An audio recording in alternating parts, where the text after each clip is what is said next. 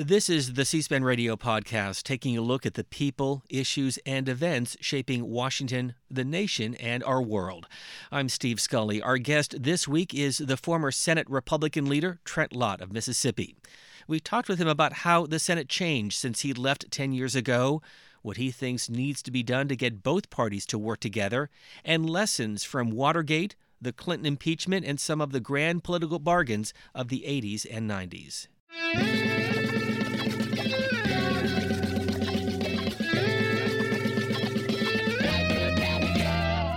We need to keep remembering that this system of government that our forefathers formed was the greatest that the minds of men have ever conceived. And when we treat it with the respect of the institution that it is, we can accomplish great things.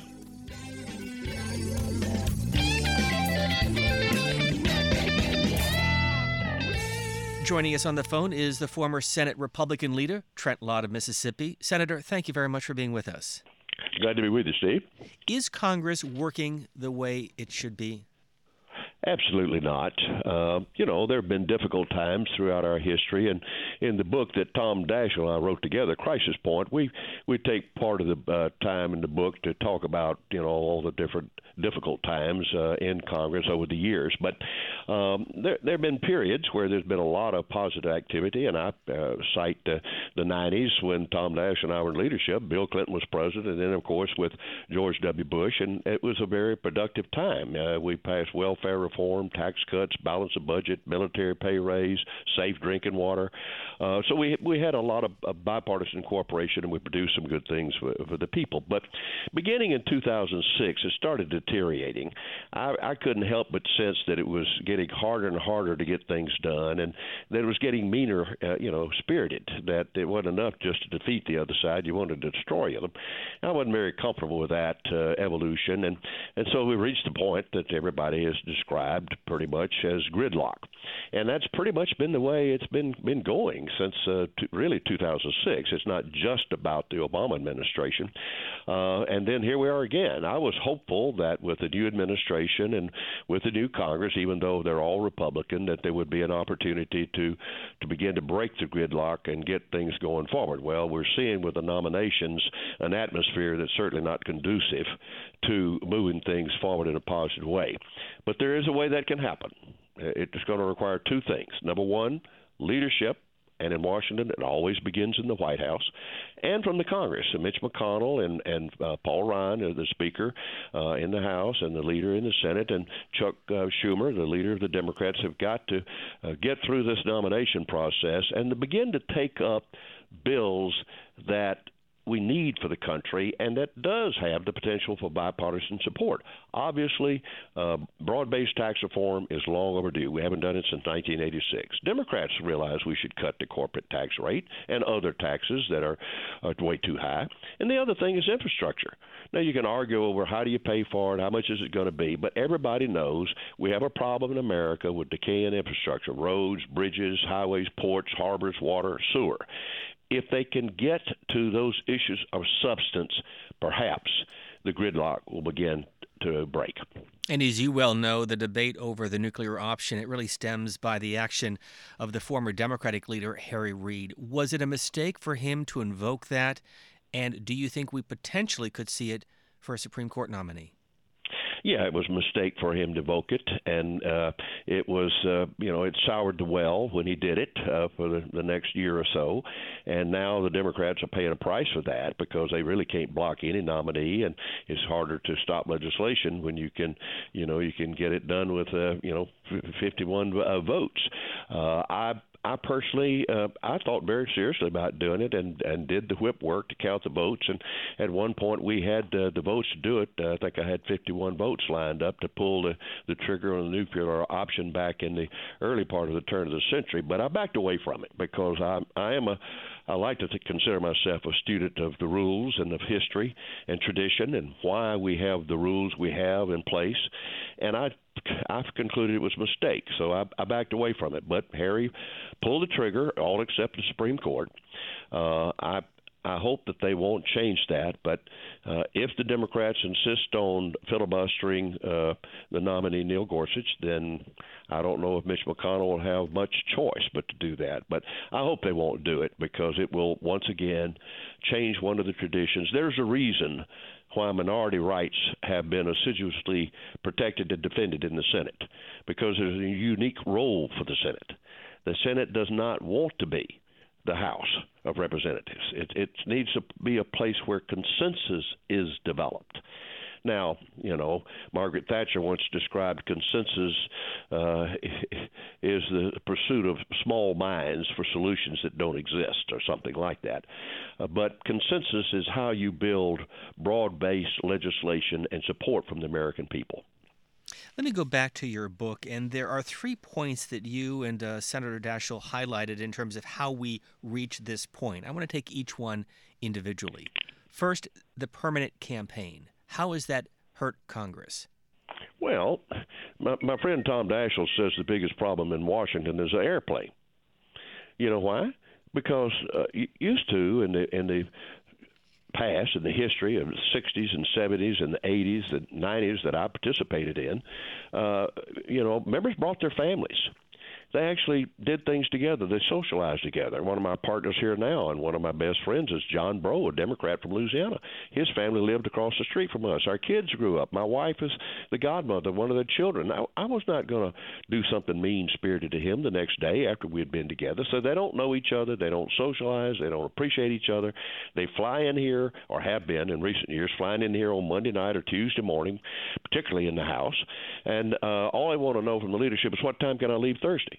You can't govern. You cannot be a legislator in 2 or 2.5 days. And the job is in Washington.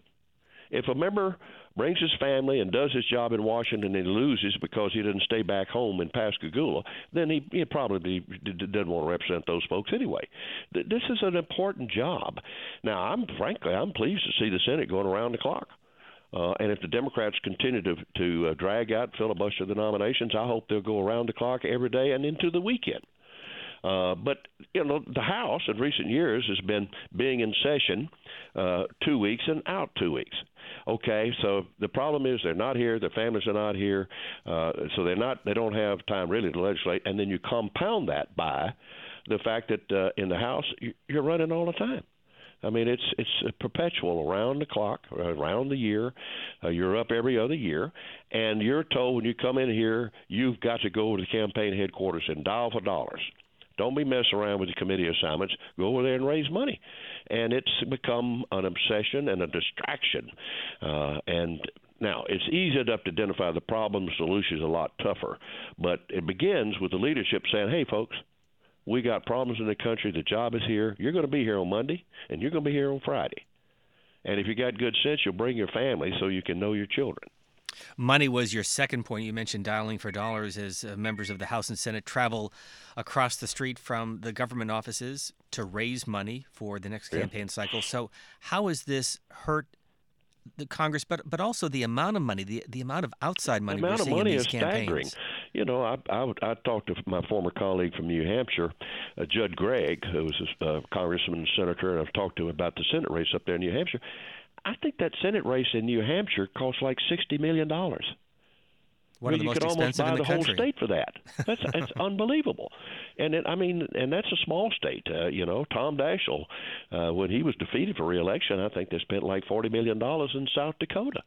It's just mind-boggling, the amount of money. Now, the solution to that is a lot more difficult. The initial reaction always of Democrats is, oh, well, let's just do public financing. No, I'm opposed to that. I look for a different kind of solution. Rather, the problem is not necessarily the need for campaign finance reform. The need is for campaign reform. We need to do something about this around the clock, all day, every year, campaigning. And so I think we ought to see if we could find some constitutional way to limit the period of time during which money can be spent in a campaign. That's the way they do it in London. Now, I don't advocate a parliamentary system, but we've got to find a way to get a grip on the time and the amount of money that goes into being a member of a 2-year term in Congress. let alone the Senate. Your third point was the 24/7 news cycle, and I would add to that social media. Sure. And I'm not the best one to even comment on the social media because it blows my mind. I really can't comprehend it. Do you follow like Donald Trump's tweets? I follow them, and I'm unnerved by them. I don't think that's a good thing to be doing. You get in a little, fracas over the, judges and Arnold Schwarzenegger. I mean, he's president of the United States. There's a certain amount of decorum that should be applicable. But the fact of the matter is, hey, that's the way it is. He has found a way to go over the head of the traditional lame street media, and he's using it fare thee well. And candidates are going to have to learn, and members are going to have to learn, okay, well, how do I deal with the traditional media, but how do I also deal with the social media, the coverage it gets, and Facebook and Snapchat and all this stuff. It's an era of very new media coverage that it's going to take a modern approach to. Senator Lott, let me ask you about the nomination of Neil Gorsuch. And what we've been hearing from Senate Democrats is, look, last year, President Obama had the right to put up a nominee. The Senate did not even hold a confirmation hearing for Merrick Garland. Was that a mistake by Senate Republicans as somebody who follows the Senate as an institution? I probably would have, if it had been my decision, would have done it differently. I what would you have done? Said, let's have some hearings, but I'd have to say that I would have probably gotten the same result. I would have found a way to block his confirmation. That has, I think, as a general rule in the last year of a term of a president, that they've not been inclined to fill a Supreme Court vacancy. I also have a more traditional attitude about Supreme Court nominations. When I first went to the Senate, I sat down with some of my colleagues that I respected, including my colleague from Mississippi, Thad Cochran, who's a good lawyer and was at the time on the Judiciary Committee. And I said, how should we do this? How do we consider these federal court nominees, particularly Supreme Court? And our general discussion was, look, elections have consequences. Presidents have a right to send up a nominee for the Supreme Court, for instance, and the Senate has a right to advise and consent. But if that person is basically qualified by education, experience, and demeanor, you should give them the benefit of the doubt. For instance, I voted for Ruth Bader Ginsburg. I knew that philosophically I would not agree with her most of the time, and I was concerned and I would be embarrassed sometime. But I felt like it was the president's right to send up a nomination. There was no strong reason to disqualify her, and so I voted for her. And that's what the Democrats ought to do here. They shouldn't filibuster Neil Gorsuch. They should make sure there's no real hidden problem in there. But they should vote to confirm him, and it should be done with 60 votes without having to pull the trigger on the nuclear option. You were in the House when President Reagan back in 1987 nominated Judge Robert Bork to serve on the U.S. Supreme Court. You certainly followed the debate and those hearings in the Senate. How toxic was it? Oh, it was very toxic, the way he was treated. Bork became a verb. Somebody was borked.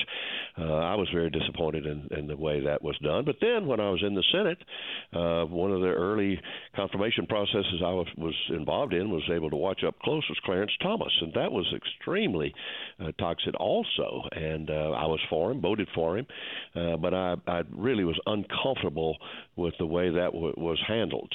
I understand that the Supreme Court is very important, as are all federal judges, but I do think over the years we've allowed it to be demeaned and diminished, frankly, to a level that we need to try to find a way to get away from.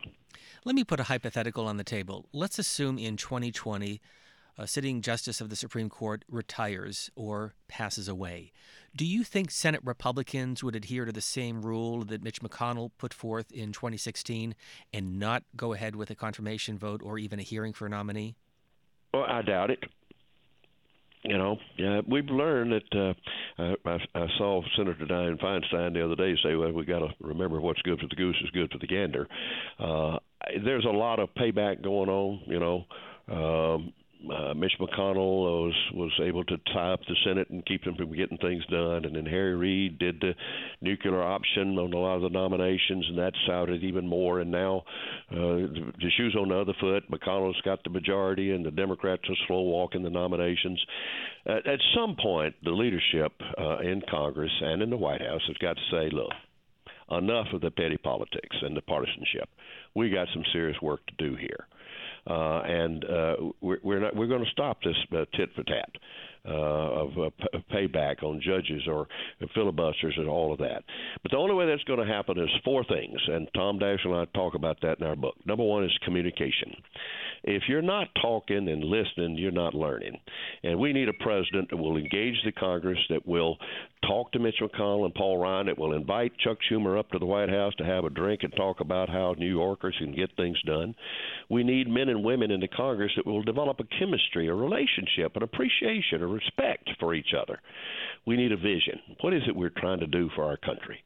But most of all, there's one word that will solve all the problems in Washington, and that is men and women in leadership of courage that will determine we're not going to continue the pettiness.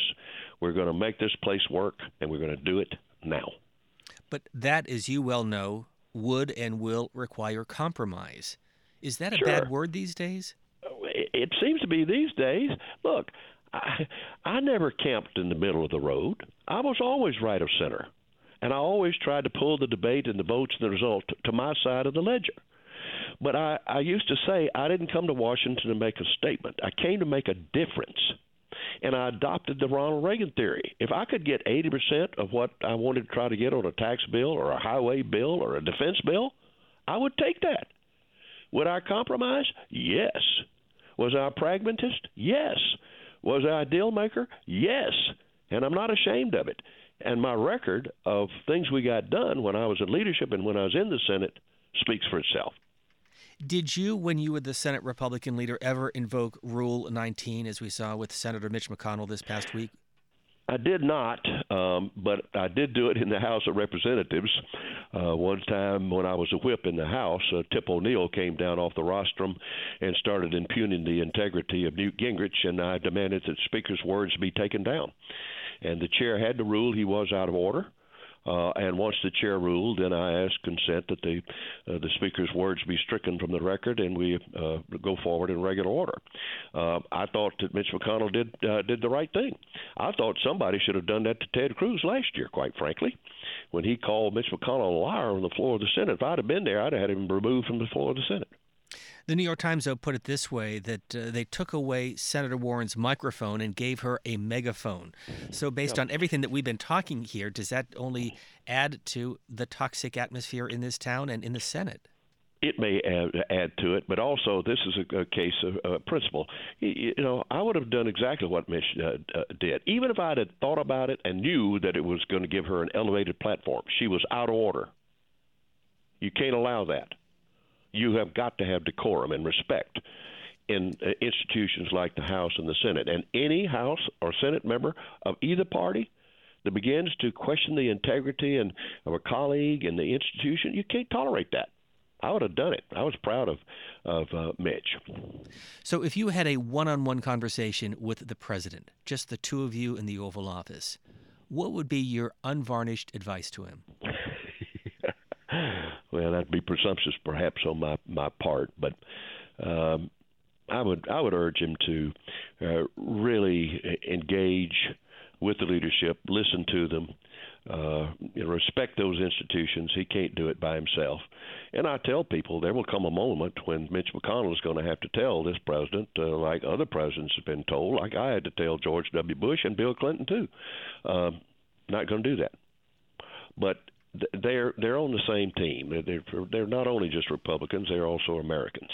And he really needs to listen to and engage and respect the knowledge.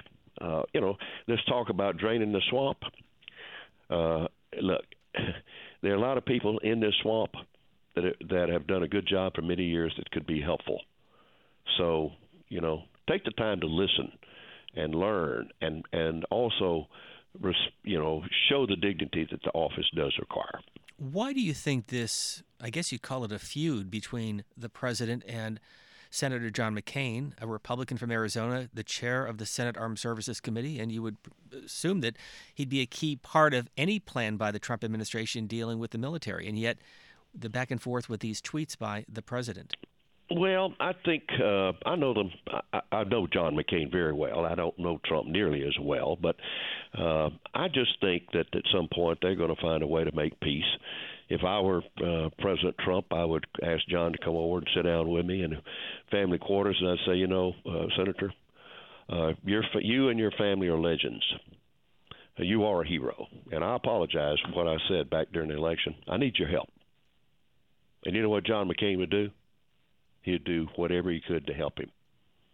I used to fight with John McCain all the time. When I was a majority leader, the Republican leader, I blocked his ideas about campaign finance reform for 4 years. I filled up the tree to block all amendments, I think, like 12 times. I think 4 of those times it was to block John McCain. We fought like cats and dogs all the time. But we never quit finding a way to work together. I left him every day, mad as he might be. I left him where I could come back the next day and say, hey, John, can you give me a hand here? That's what ought to happen between those two. These are, these guys are two titans. If they were pulling together, there's no telling where these team of horses could go. I remember in a conversation we had with you and Senator Lott, we were talking about, among other things, Watergate. And you said something that struck me, and I want you to elaborate a bit on that, because you said during the Watergate crisis, it was institution above political party, and the system worked. And I ask you about that because everyone says it's never been this bad. Well, you lived through Watergate, the first and only time a sitting president forced out of office. What are the lessons? Well, I began my career sitting on the Judiciary Committee during the impeachment trial of Richard Nixon after Watergate, and I concluded my career to a degree presiding over the Senate for the impeachment trial of William Jefferson Clinton. And here's what I learned from both of them. When you get to that sort of issue, the seriousness of it, the impact on the country, I watched men and women of both parties sort of sober up and say, wait, there's a principle here, there's a higher calling here, we're going to do the right thing. But it also taught me that the office of the presidency is by far much bigger than any one man. And if one man falls away, the next man or woman will step up and fill the void. We need to keep remembering that this system of government that our forefathers formed was the greatest that the minds of men have ever conceived. And when we treat it with the respect of the institution that it is, we can accomplish great things. Do you miss the Senate?